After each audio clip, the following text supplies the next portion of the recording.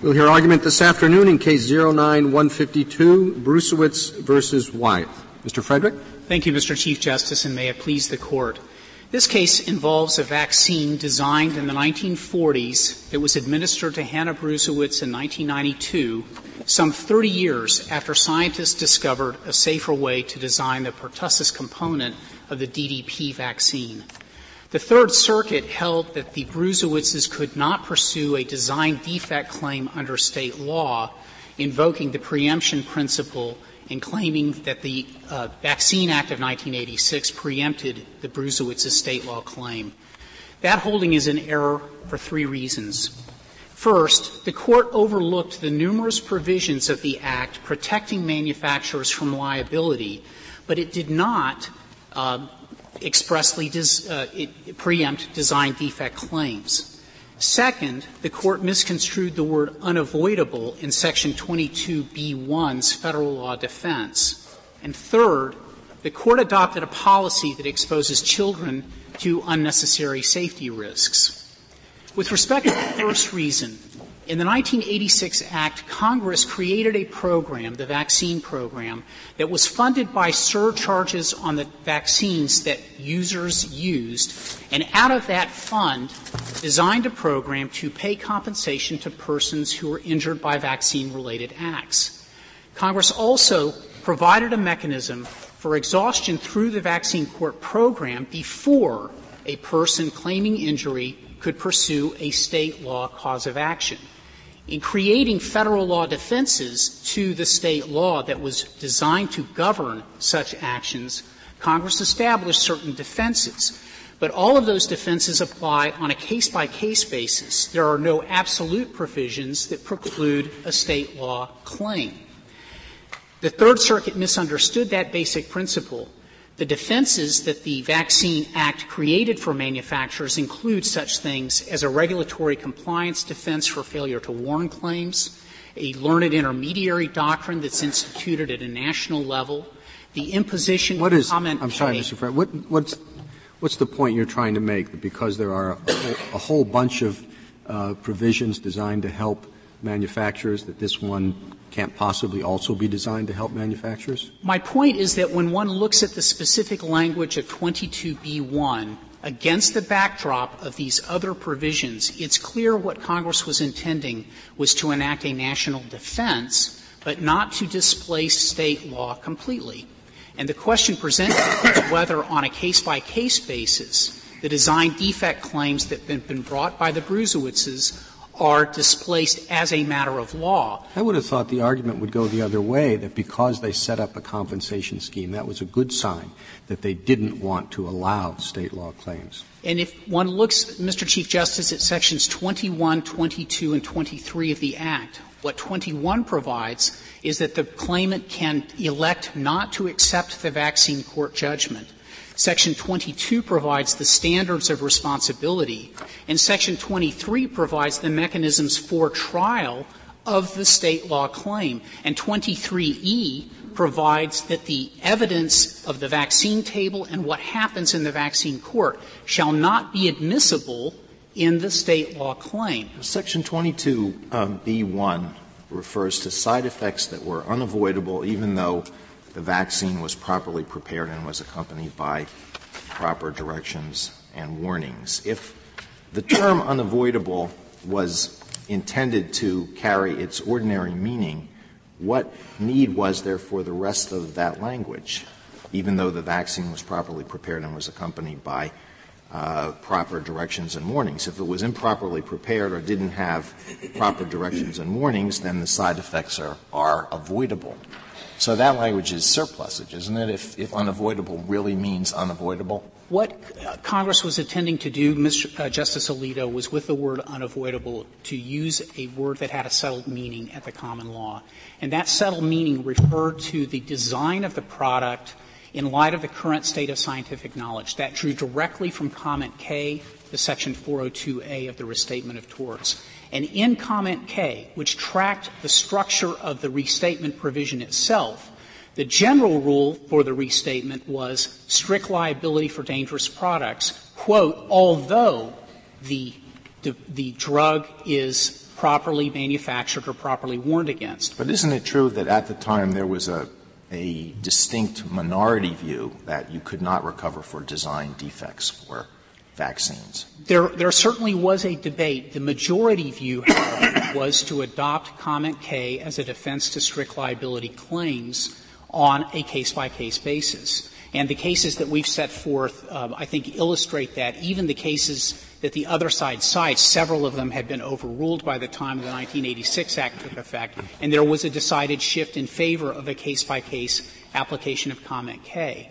And in the 1987 report, Congress made very clear it intended to preserve that case-by-case approach. That is set forth at page 50 of our brief, Justice Alito. So when one looks at both the words that Congress used in 22B1, the debates that occurred, and the committee reports that explained what Congress is intending here, we believe the intent is unmistakably clear to adopt Comment K as a defense to. But you haven't really answered Justice Alito's question as to why the later language is not surplus. If indeed it bears the technical meaning you say that it bears, that later language is surplus. It's not surplusage if one reads Comment K and understands what the drafters there were intending to get at, which was, if based on current scientific knowledge, the risks are unavoidably unsafe, meaning there's no way in science we can design a safer product, there will be a defense to a claim of strict liability unless, or provided that, the product is properly manufactured and warned against. This was a proviso that was intended to ensure that the focus be kept on the unavoidable, unsafe aspects of the design of the vaccine. Now, the other side's view takes other words of 22B1 and renders them surplusage. And I'm looking now at page 19A of our reply brief, where we've set forth the statutory language if you want to follow along here. What the other side's view is that after the word if, following the date October 1, 1988, I'm at page 19A of the reply brief, the addendum. Under their view, all of the words that follow the word if and through even though become surplusage, because under their reading, the manufacturer is relieved of liability if, quote, the vaccine was properly prepared and was accompanied by proper directions and warnings, and renders the entire concept of unavoidability surplusage. So our view is that what these — Say that again. I don't follow it. Tell me that again. Under their — Justice Scalia, if looking at B1 on page 19A, following the date October 1, 1988, right. Under their view, after the word if, the phrase, the injury or death resulted from side effects that were unavoidable even though, is surplusage. Because in their view of the statute, Congress created a complete exoneration from liability if the vaccine was properly prepared and was accompanied by proper warnings. They take the concept of unavoidability completely out of the statute. And the word unavoidable had a settled meaning. There were numerous cases that had construed that meaning in light of the 20-year history of Restatement Section 402A. So I take it the government is urging that unavoidable means unavoidable in the vaccine that has gained FDA approval. Justice Ginsburg, that position is incorrect, and there is empirical evidence indicating that the manufacturers, let or least Mr. Johnson, testified that the problem with the 86 version of the statute was that it allowed for design defect claims to go forward, and he urged there to be a regulatory compliance defense. So you're asking us to interpret this statute in light of his testimony at a hearing? What I'm saying is that Congress had choices, and one of the choices was to adopt the regulatory compliance defense for design defect claims, that it chose not to do that. It seems to me the language supports the reading Justice Ginsburg has just suggested, or the government suggests, with the use of the word the. It says the effects were unavoidable even though the vaccine was properly prepared. Your position is, well, the question is whether unavoidable if you could have prepared a different vaccine. But this says unavoidable even though the vaccine was properly prepared. Right, and it's preceded by the word if, Mr. Chief Justice, and if suggests — I don't see if. It's right after the date, 1988. He's if. if the injury resulted from side effects. So it is looking on a case-by-case basis in that context whether the vaccine created the injury or side effect that is being complained of. Mr. Frederick, I have this problem with your interpretation. As has been said, the government interprets unavoidable to mean unavoidable with respect to the vaccine that has been approved. If it doesn't mean that, if it simply means unavoidable with some other vaccine, well, you could always avoid them if you have a vaccine that is significantly less effective. What other vaccine are you comparing it with? Justice Scalia, let me try to clear this up in this way. All these vaccines are approved by the FDA. And the question is whether you give a presumption of design correctness for all time based on the FDA's approval of that vaccine. This vaccine was approved. Well, I understand, but the plaintiff comes in and says, look, you could have, eliminated this, and this, and these side effects would not occur. Of course, the vaccine would only be effective in 75% of the cases, but nonetheless, it was avoidable. And that's why the concept of unavoidability as a defense always rested on the current state of scientific knowledge. In the 1960s, letterly science — That doesn't answer my question. I acknowledge it rests on current scientific knowledge. But current scientific knowledge would enable you to design a drug that does not have these side effects, even though it's significantly less effective. And there's no criterion as to how much less effective it has to be to qualify and so forth. Whereas the government's interpretation of the word ties it to a particular vaccine. Justice Scalia, the way these cases were construed, and we've cited them in our reply brief, the standard was whether or not it was as safe as a feasible alternative, but was as efficacious but safer as a feasible alternative. That's how the courts, the state court. It has to be just as effective. It has to be efficacious. That's correct. Just as effective. I'll concede that point. The problem here was that an efficacious design existed as of the 1960s, and the internal documents indicated that letterly. Saying that, but didn't I understand correctly that that drug was withdrawn from the Japanese market in which it had originally been? No, let me clarify. There are two theories here by which there was a design defect claim. One concerned a product by Eli Lilly called Trisolgen. That was a split-cell vaccine that was developed and sold in the 1960s. It was demonstrated to have far less serious effects for encephalopathy and other residual seizure disorders and problems. Was it proven that it was as effective? Yes, it was, and it had 65% of the market. And could it be used for all five? There are five inoculations in this series. That's correct. One of them was not approved for the first three. That's the second one for Justice Sotomayor. This was an acellular technique that had been studied in the United States in the 1950s and eventually was developed by the Japanese in the 1980s. That acellular technique was eventually approved by the FDA in the mid-1990s and is now common in all of the three-part DDAP vaccines that are currently on the market. Our point is that the scientists bilaterally knew about that acellular technique. They were beginning to do tests, but they didn't aggressively do it for economic reasons. And that has never been But if there is a safer alternative, it must be pursued regardless of cost? No, there's a reasonableness standard. The standard of due care that state law and tort has always had is what is a reasonable manufacturer do in same or similar circumstances.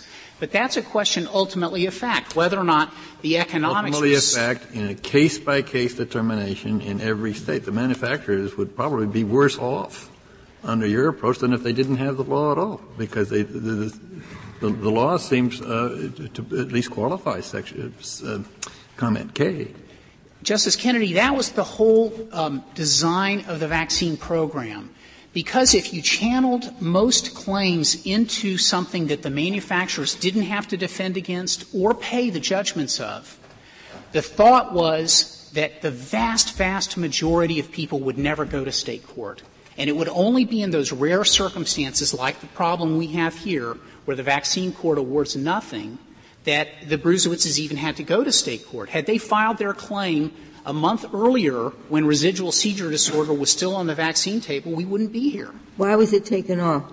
There was a debate in the scientific community. The Institute of Medicine believed that residual seizure disorder was medically proved to be a causative factor from the pertussis component of the DDP. There was a disagreement by folks in the Secretary of Health and Human Services as to whether or not that was sufficient to justify legal cause. And so, but didn't the special master find when in the compensation proceeding that causation had not been proved? Yes, and it was a proceeding, Justice Ginsburg, that had allowed for no discovery against the drug manufacturer. So you say that in court you could prove causation because you have discovery, although you couldn't prove it before the special master because discovery was very limited. That's our submission, and that was the design that Congress intended. That's why what happens in the vaccine court under Section 23E as a matter of law is inadmissible in a subsequent state court action.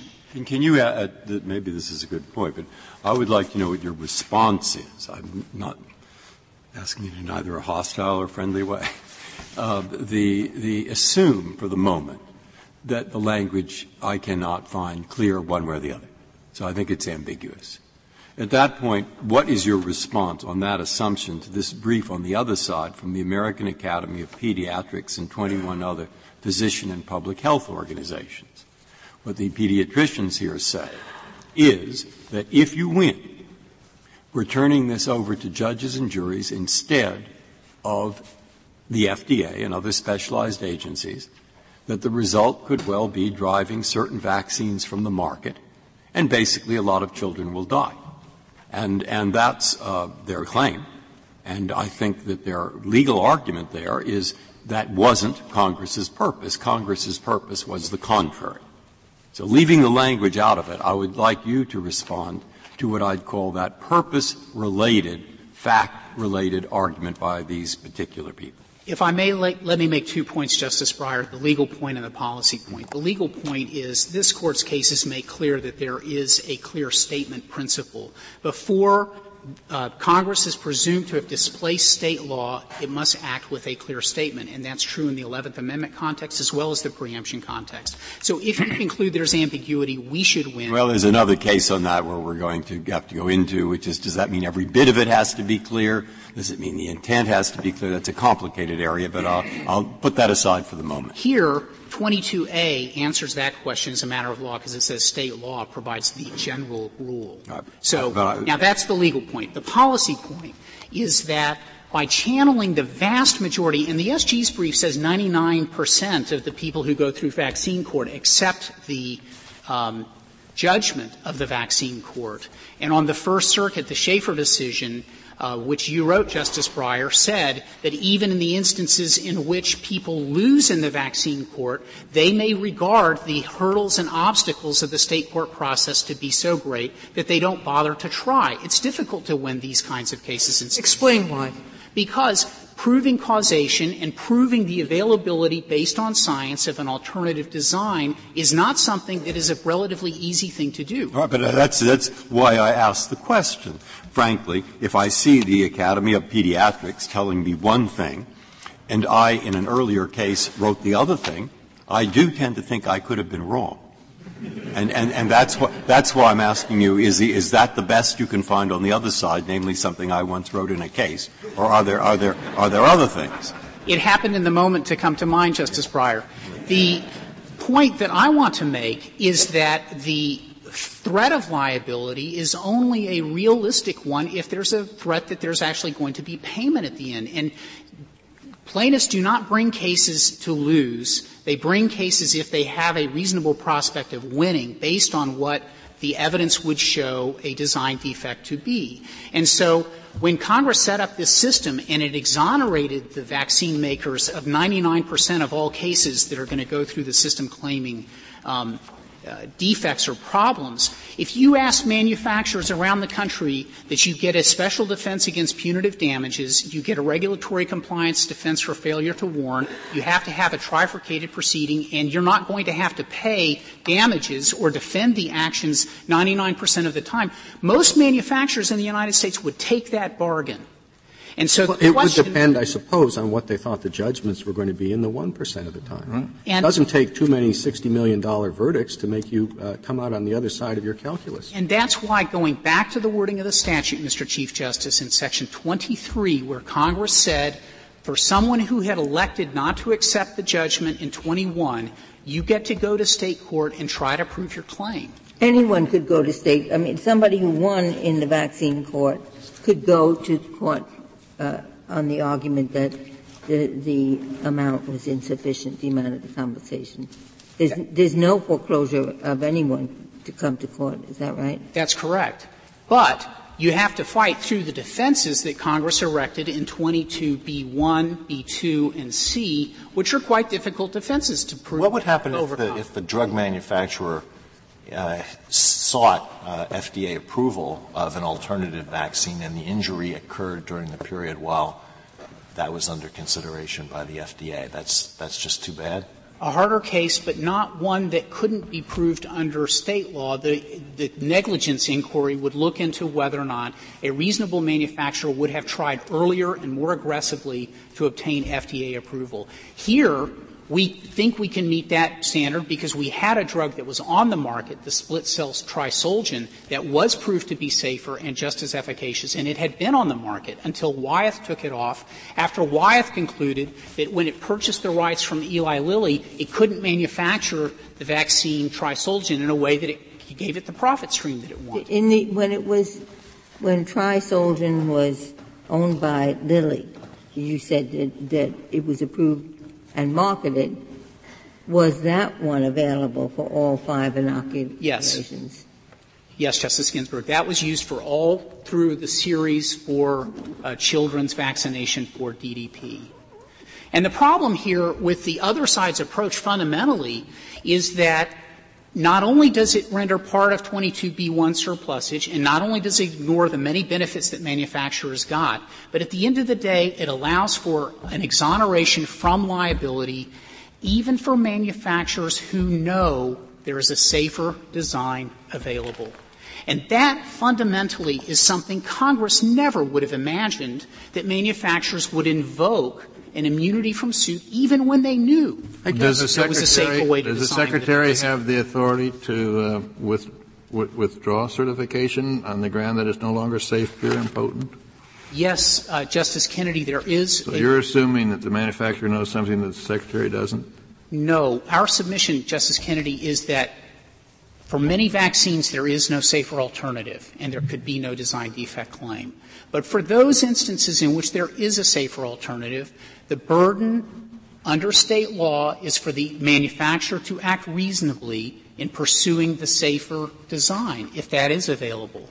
It's not — there is no provision in the FDA regulations or under statute for the FDA to engage in a comparative safety analysis. Is there any provision in the regulations that require a manufacturer to withdraw a drug earlier than when the FDA tells them to? Not that I'm aware of. So this immunity would come along until they go to the FDA and say, well, we've gotten enough incidents to prove That's correct. And this very vaccine, Justice Sotomayor, was taken off the market in 1998. And the product that Wyeth used as the substitute for it says in its package insert, this is a safer vaccine than the triimmunol that we've taken off the market. But I'm not sure that in most cases you're going to be able to tell immediately you're marketing one vaccine and something else is either being tested or about to be approved or is on the market, that's safer, particularly since you have to look not only at whatever injury, mortality rates, but also efficaciousness or efficiency, I guess. in terms of the vaccine. So you don't know right away. Somebody comes in, here's a different vaccine.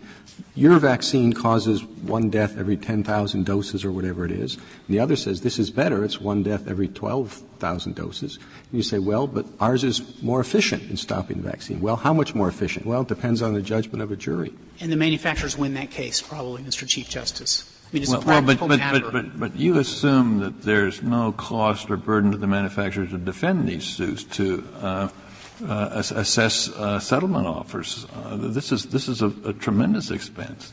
Only if you accept the proposition. It may well be that the manufacturer has to settle a meritorious case. We all know that. Yes, but Justice Kennedy, that's after an exhaustion process through which they've gone through the vaccine program and the person is dissatisfied with the remedy that's provided. So in these vast majority of cases, unlike drug cases where there's no channeling mechanism, here the vaccine fund is designed to take care of the vast majority of those kinds of claims. And it's only in those rare circumstances where there would be a state law suit. If I could reserve the balance of my time. Thank you, Mr. Frederick. Ms. Sullivan? Mr. Chief Justice, and may it please the Court, Congress enacted the National Childhood Vaccine Injury Act against the backdrop of a wave of tort litigation that threatened to drive manufacturers out of the business of providing So why vaccines. didn't they make the vaccine court exclusive? There's plenty of administrative systems that may preclude state law actions altogether and place you in administrative proceedings. So if their intent was to drive out state lawsuits, why not do that? Because, Justice Sotomayor, the kind of lawsuits that caused Congress concern were the very kind of lawsuits that are expressly preempted by 22B1, and that is design defect claims, which have the exact problem that was just being discussed. That for a design defect claim, as Justice Scalia pointed out, the challenge that is brought to the vaccine that was approved by the FDA can be challenged as less safe than some alternative vaccine, bounded only by the imagination of the experts. It was those design defect claims that were the problem. So have you taken care of that with Dobit? I mean, won't most of these cases get resolved on a motion for summary judgment? Not design defect claims, Your Honor. Just to go back to 1986 and what the crisis was, as the 1986 House report makes clear, the manufacturers were being driven out of the vaccine business, imperiling the nation's vaccine supply by design defect claims that did survive summary judgment and that did lead to the danger, as Justice Kennedy pointed out, of settlements.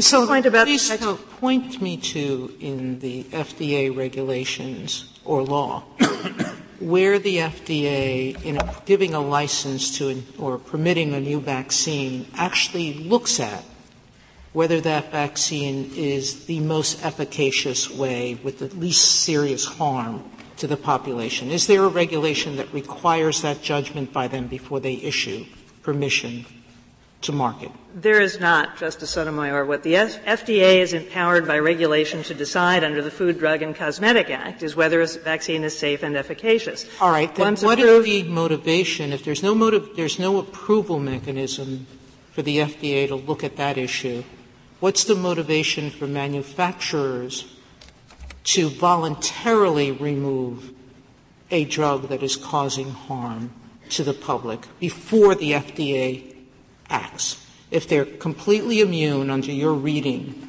of this preemption statute, what motivates them to act more quickly? The Act itself, Section 27 of the Act, let me just go back and describe what Congress did in 86. It said we have a crisis, and it created three things to solve the crisis.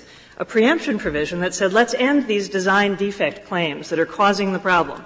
But let's provide compensation. Ms. Sullivan, if Congress had wanted to do that, they could have said simply that no vaccine manufacturer may be held civilly liable if the vaccine is properly prepared and accompanied by proper directions and adequate warnings. That would have been the simplest statement. Congress didn't make that statement. They were asked to amend the statute to make that statement, and they didn't.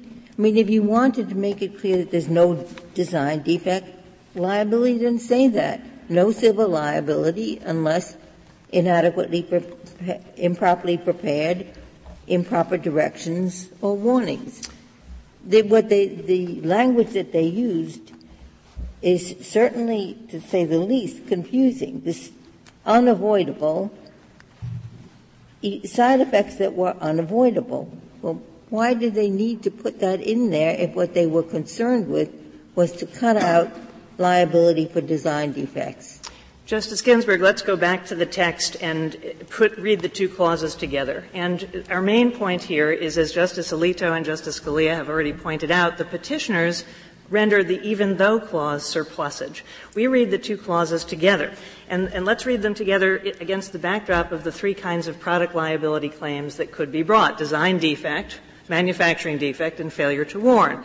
The statute references two out of the three, and we believe that, and the government believes, that the reason that was done was to say that the third, omitted kind of claim, design defect claims, were preempted. The two that were allowed, and Justice Sotomayor, this is what makes it different from state pure administrative schemes. This does preempt design defect claims, the omitted claim. It allows manufacturing defect claims, and it allows warning claims subject to the presumption in 22b2, limited under your warning view, claims. When does the manufacturer have to come forward and acknowledge that there is a defect in the design? Well, Justice Kennedy, the manufacturer is subject to ongoing reporting requirements under Section 28 of the statute. And I think that if you think there's ambiguity in the text, as Justice Breyer suggests, we can go to the structure of the statute. And let me just mention a number of features of the statute. Could you please just answer that question? What is the motivation for the manufacturer to either continuing the testing of their product and voluntarily stopping it if a better design has been found by someone else, or even an inducement for them to find a better design if a competitor comes around? Because I don't see why they should stop until they've caused as many injuries as they need to before the FDA says stop. Well, what's the inducement for them to do it voluntarily? Yes. First of all, Justice Sotomayor, Justice Kennedy is correct. The FDA can order removal from the market. That's I don't ask about the FDA. But the reason why manufacturer's motivation. And Justice Sotomayor, the reason why the FDA has never had to use that nuclear option is that it works closely with manufacturers long before it needs to be used, and that's because of the rest of the structure of the Act. I'd like to focus on what Congress did in 86, in addition to — Well, before you get to that, I think you're saying that the answer to Justice Sotomayor's question is nothing. The manufacturers have no reason to take the vaccine off the market until the FDA tells them to. That's not correct, Your Honor. So the Section 27. Section 27 distinguishes vaccines from other drugs. Section 27 says that the Secretary of Health and Human Services shall have an affirmative mandate to promote safer vaccines and to reduce the number of side effects. And the Vaccine Act didn't just eliminate design defects. But if the manufacturer is slow or remiss or negligent or willful in not giving the information to the government, there's nothing the injured person can do. There is still complete preemption under your view. Of design defect claims, Justice Kennedy, but not of warning claims. And there are grave consequences if a manufacturer withholds knowledge of adverse effects from the FDA. Section 22b2. Does the victim of that withholding have a private cause of action? I don't see anything in this that would give. There is not a freestanding cause of action, but if you look at 22b2, you see that the manufacturer will lose its presumption that its warnings were correct. It will be subject to warning suits in state court if it withholds information from the FDA without the benefit of the presumption. But warning, and if you look at Ms. Sullivan, the warning claims, the manufacturing claims, those are always avoidable. Always avoidable, exactly, Your Honor. But so what can be — the only thing that can be unavoidable is the design defect. That's exactly right, Your Honor, and that's how the text makes sense. To go back to the text says there are two kinds of avoidable side effects. Side effects that come from improper preparation. Well, of course the manufacturer can avoid those. It can prepare the vaccine better without contaminants. And it can avoid warning defects by changing the warning. Well, the warning doesn't have to say, warning, we could make something better if we wanted to. It does not. That's correct, Your Honor. Or there is something better on the market than this that won't cause that. But look, Mr. Frederick has told a story that it perhaps has misled the Court into thinking that there was a safer vaccine in the 1980s. There was not. And just to tell the story of a success in the way that FDA worked with the scientific community and the national government worked with manufacturers to produce a safer vaccine. Well, can we be concrete and concentrate on this try slogan, which according to Mr. Frederick, yes, Eli was producing and it was available for all 5 inoculations, and then Wyeth bought it, and then Justice Ginsburg, Tri-Solgen was a split-cell vaccine. It was manufactured and produced by Lilly in the 60s and withdrawn in the 70s. But Mr. Frederick is incorrect that the government ever deemed it as effective and safer than the whole-cell vaccine, Triamulol, that was administered in this case. And if I could refer Your Honor to page 19 of the Respondent's brief, we cite to 50 Federal Register 51051 and 52. That's where the FDA specifically determined that Tri-Solgen was not safer than Triamulol with respect to seizure disorders or other severe effects. It simply it may have involved less local effects like fevers and rashes. So there was never any government determination that Tri-Solgen was safer. And in fact, Tri-Solgen came off the market. Why?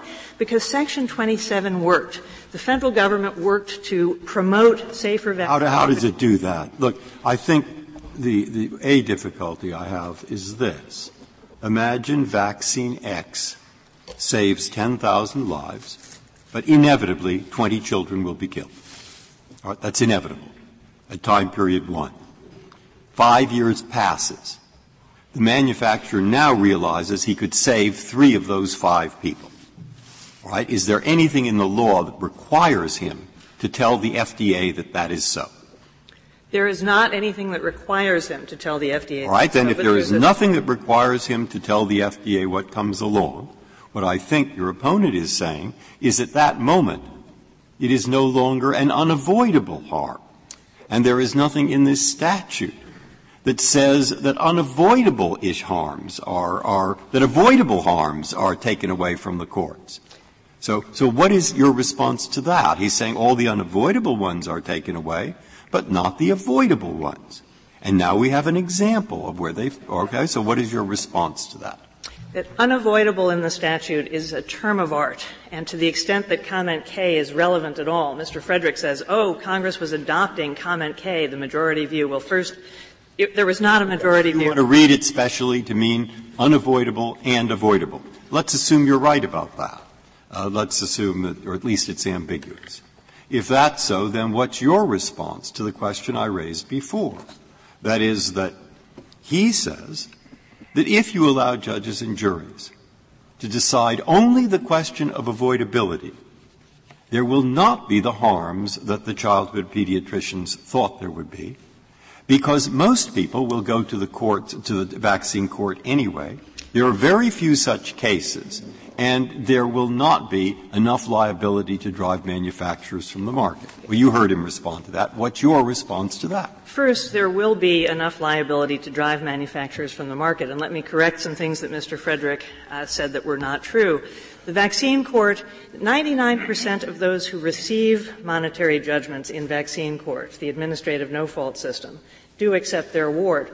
But what Congress was concerned about was those who lose in the administrative system and then go take their second bite at the apple in state court, where, as has been mentioned, they're not bound by any findings in the vaccine court. 23E says — just a minor point, but I thought if you went into the vaccine court, you had to sign something saying you weren't going to go into a tort case. I'm wrong about that. No, you go into vaccine court and there is an exhaustion requirement. 22B1 must add something to the exhaustion requirement. We say it adds a preemption provision. But you can elect at the end to take the judgment or not. Those who get money in vaccine court, 99% take it. What we're worried about is the 64% who lose in vaccine court. What do those 64% do now? What's the percentage of those people that actually go into court now? I can't answer that, Your Honor. Is that because whatever the percentage is, proving causation is never easy? That's true, Your Honor. For a non-listed But there are 5,000 claimants in vaccine court now who claim there's a relationship between the mumps, measles, and rubella vaccine and autism. They have lost all 6 test cases, and when the individual cases are resolved, that is 5,000 potential claimants in state court. Congress was worried about episodic waves of fear about vaccines leading to future litigation. They took care of existing claimants with vaccine injuries back in 1986 with the compensation system. The reason they put in 22B1 was to prevent future litigation in state court where manufacturers could be driven from the market by the fear of liability that had in 1986 involved the withdrawal of insurance, the escalation of insurance costs, the withdrawal of one manufacturer from a vaccine market. And today there are very few vaccine manufacturers, and the risk to the vaccine supply on which the nation's protection from contagious disease depends upon the existence of that stable supply of vaccines. If Congress was so clear as you're describing it, then why didn't it adopt the provision that said failure to develop a safer vaccine would not be grounds for liability? Your Honor, Justice Ginsburg, I think you have to look to the rest of the structure of the Act to see what Congress did here. It did 3 things that make vaccines quite different from other drugs. And this is not a situation where the FDA has to monitor 11,000 drugs, of which it wouldn't even care if they came off the market. Government doesn't care. But the proposal was directed to vaccine. To vaccine. Failure to develop a safer vaccine would not be grounds for liability, and Congress didn't enact that. Your Honor, Congress enacted a preemption provision that we think within the 4 corners of the provision of 22B1 preempts design defects. It has a carve-out for the 2 kinds of suits that are allowed, manufacture and warning defects. The clear holding of the rest of the text is that design defect claims are precluded. Compensation makes sure that people who do have injuries from vaccines are taken care of.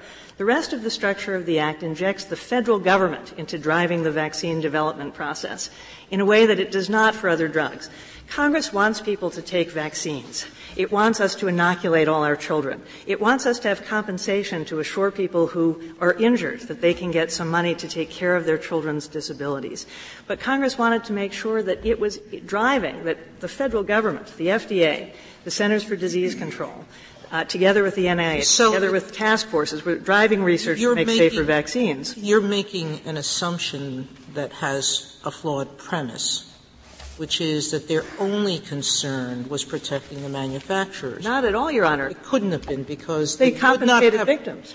Not only did they compensate victims, but they permitted victims to go into state court. So it can't for manufacture and warning claims. For manufacturing and warning claims. No. That's your assumption. My point is that if we're talking about what the purpose was, you can't assume that 2 the purpose was compensation and the protection of the vaccine supply. Justice Sotomayor, the clearest way I can show you that what you're suggesting is there's no compensation for an injury that was avoidable in its normal sense, which is if this drug had not been sold, another drug had been used, the person would have avoided their injury. Well, there's no such drug here. Acellular vaccine was not approved by the FDA for use in infants under 2 until 1996. It was approved for children over 2 in 1991. That's because in this country we require clinical studies that weren't required in Japan a decade earlier to make sure that drugs Sounds to me that you're going to win on summary judgment. I don't see — I do understand the cost of litigation. It can be very, very onerous. So I'm not trying to minimize it, but I do think that there's a whole lot of hurdles in place before a plaintiff wins on one of these claims. Justice Sotomayor, manufacturing claims and warning claims are susceptible to summary judgment. Design defect claims are not in the same way. You're shadowboxing against an infinite number of theories about how there could have been a safer vaccine. But the clearest way I can say why Mr. Frederick's interpretation can't be right, if you concede at least one purpose was to protect manufacturers, to protect the vaccine supply, in addition to compensating victims, Mr. Frederick's reading of 22B1 does not serve that purpose. He reads 22B1 to leave manufacturers in the exact same place after the Act that they were before. Go to state court. Try to show that there was no safer alternative because they set up this whole compensation scheme where everybody agrees most were going — the manufacturers got this compensation scheme which took most of the cases out of state court. So to say they were left just like they were before they were exposed to all these claims, now only to a very small part of them. That's not quite right, Justice Ginsburg. The Act allows all losers in vaccine court to go to state court. There are 5,000. Yes, I got that answer from Mr. Frederick before, but most of them don't because it's cheaper, faster, and it's been working well. For vaccine court winners, that's true. For vaccine court losers, the fear was that these lawsuits would drive manufacturers out of the market, even if the manufacturers could win in the end. For a preemption provision to do any work, it needs to attach at the beginning of the claim. 22E, for example, refers to bringing an action. 22B1, to do any work to protect manufacturers, has to attach to prevent the cause of action from being brought. I'm still not clear what answer you gave to Justice Ginsburg's question. Said, why didn't Congress put this out in plain words? There should be no liability for design. Is the answer sloppy drafting? Are you reluctant to give that answer? Well, Justice Kennedy, it could have been drafted a different way, and it would have meant the same thing. We think the best way to read the two clauses together, unavoidable even though, is to refer to what comment K meant. Now, comment K used the term unavoidable. We know Congress was thinking about the term unavoidable. We know that because in the 1986 House report, the Congressional Committee says, we'd like to enact the principle of comment K. Well, what is the principle of comment K? The principle of comment K is that there are some products so useful that we want them to stay in the market without design defect liability. They can only be sued for manufacturing or warning defects. Those are the only two kinds of suits you can bring. In our view, comment K was Congress's denomination of vaccines as comment K. Sorry, 22B1 was the denomination of. Thank you, Ms. Sullivan. As a comment K product. Thank you. Thank you.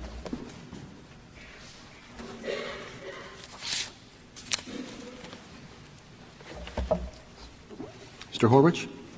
Mr. Chief Justice, and may it please the Court, I think the Court finds itself actually three-quarters of the way through the argument without actually hearing about the most important federal agency that's involved with this, which is arguably not the Food and Drug Administration, but the Centers for Disease Control and Prevention.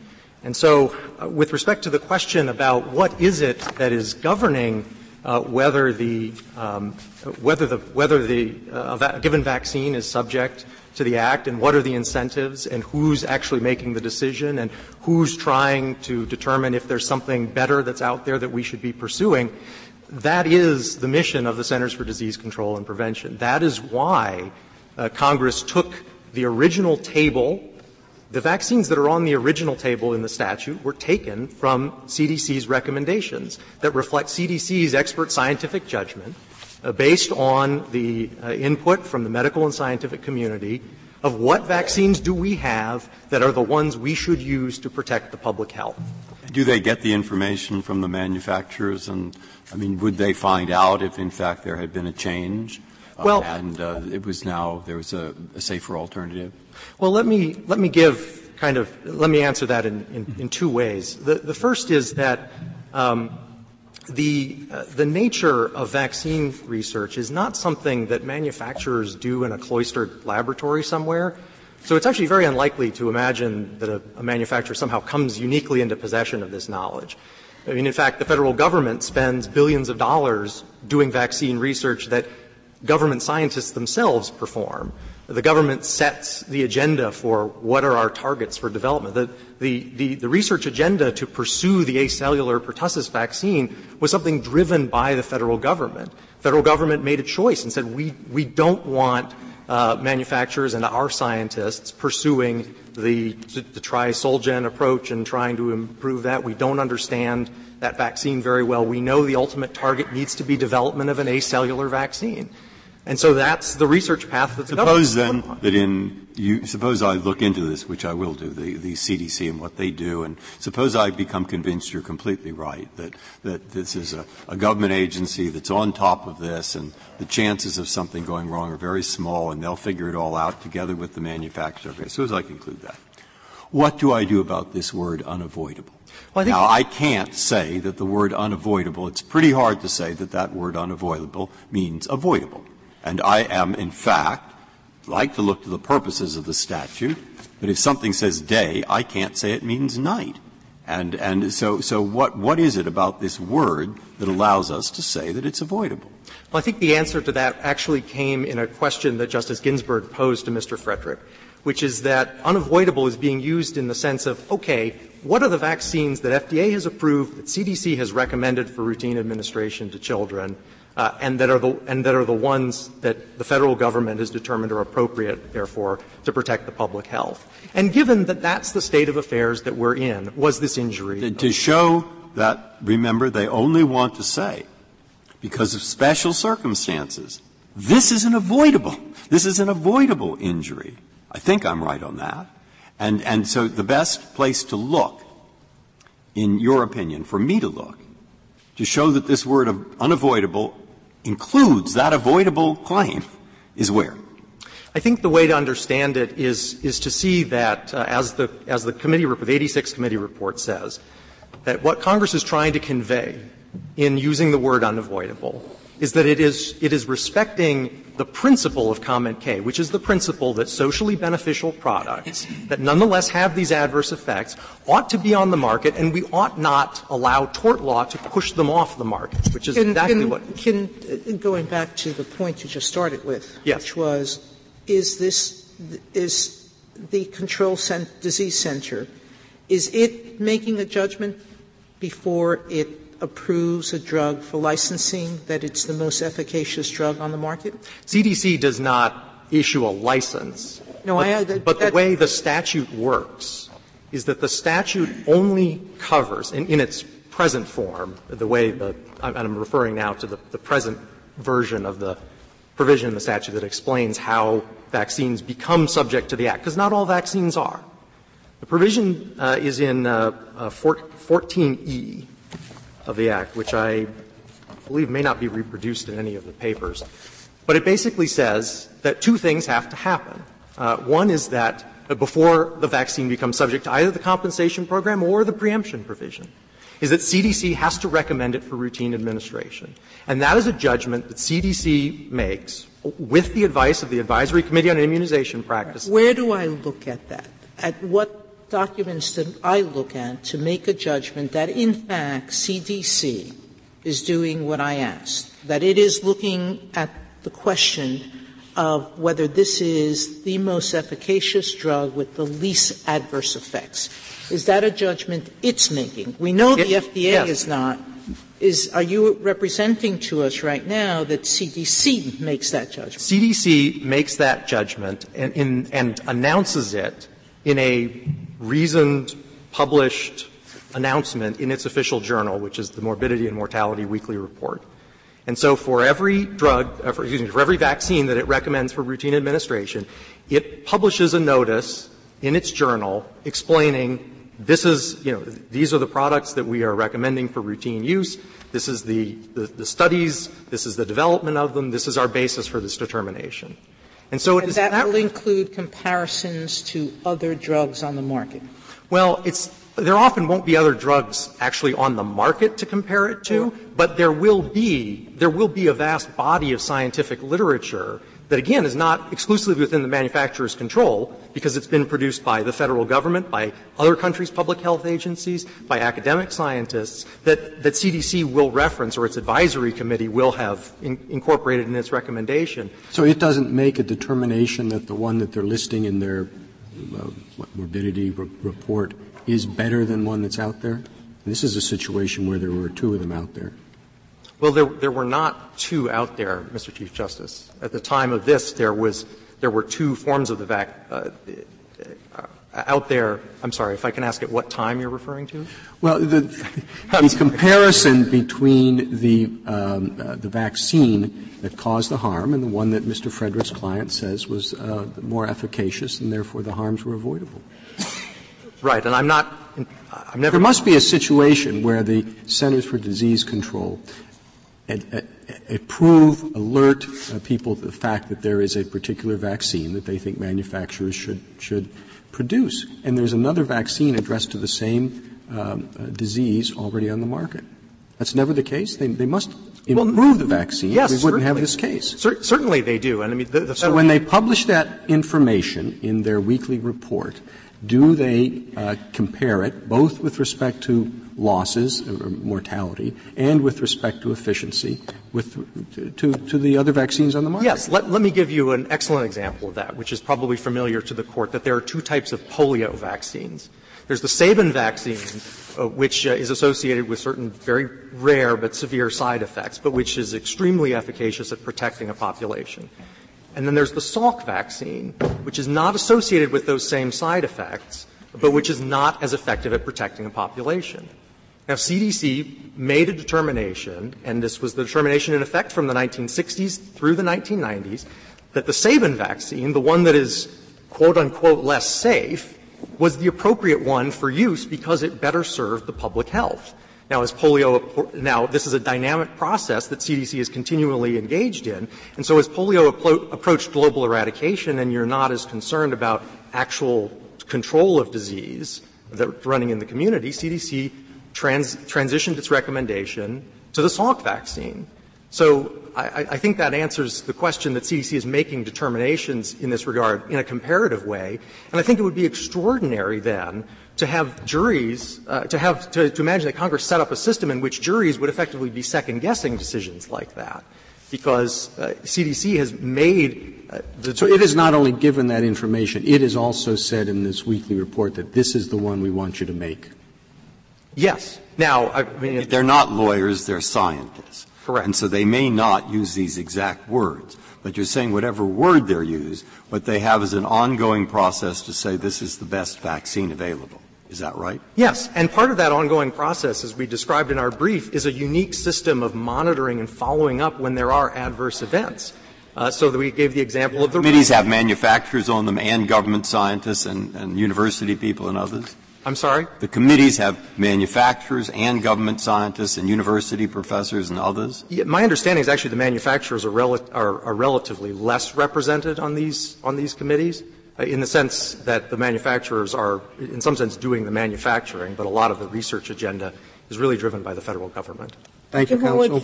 Would you explain one feature of this?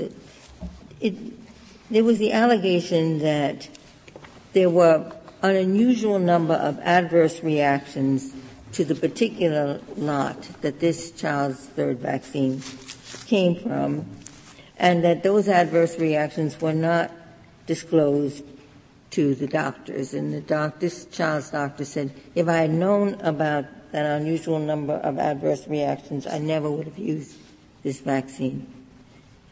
Is there any actionable claim for that, for not disclosing that there were an unusual number of adverse reactions to this particular lot? If I may. Sure. Yes, absolutely there is. Because that claim is either in the nature of a labeling claim or in the nature of a manufacturing defect claim.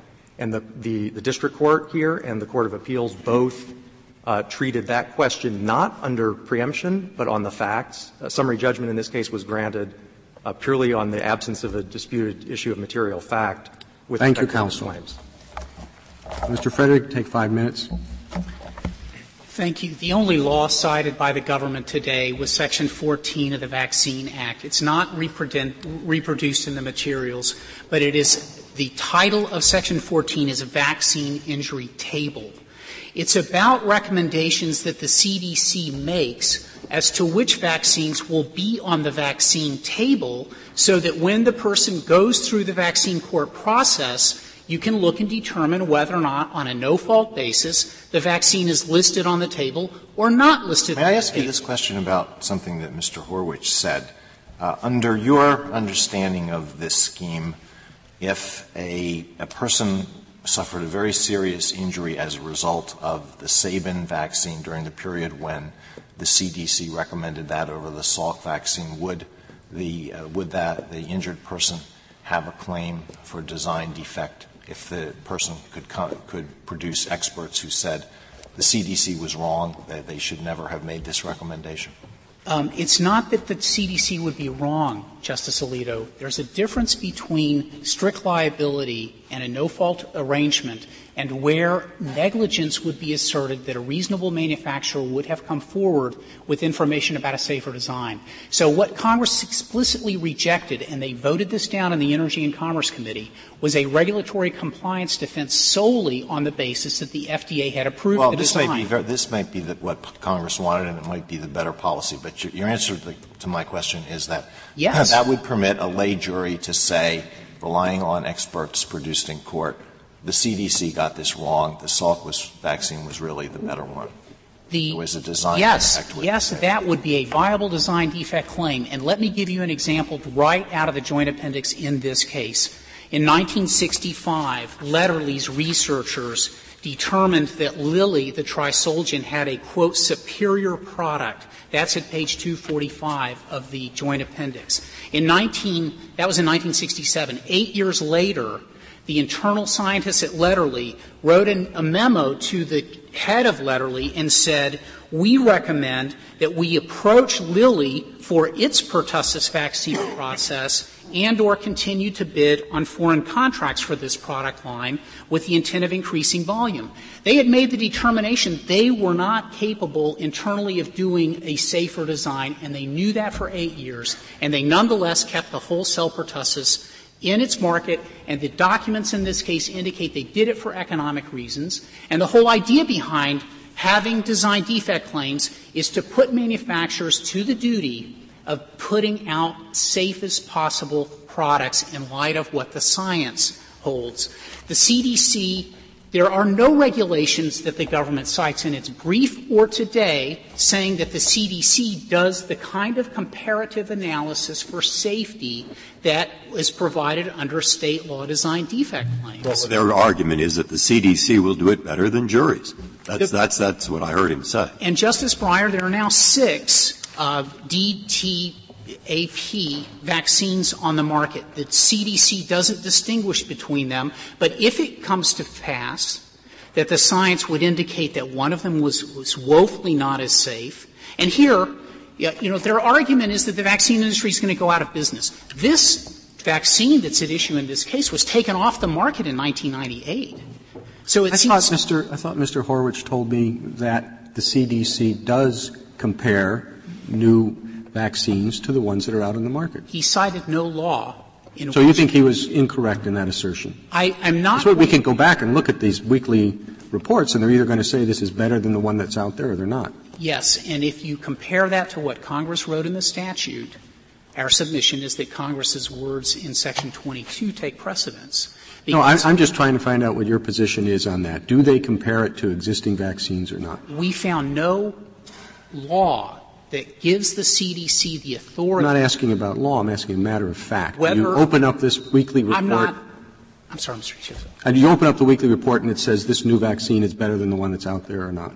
I'm not aware that the CDC does the kind of granular comparisons that would go to the level of safety that is at issue in this kind of case.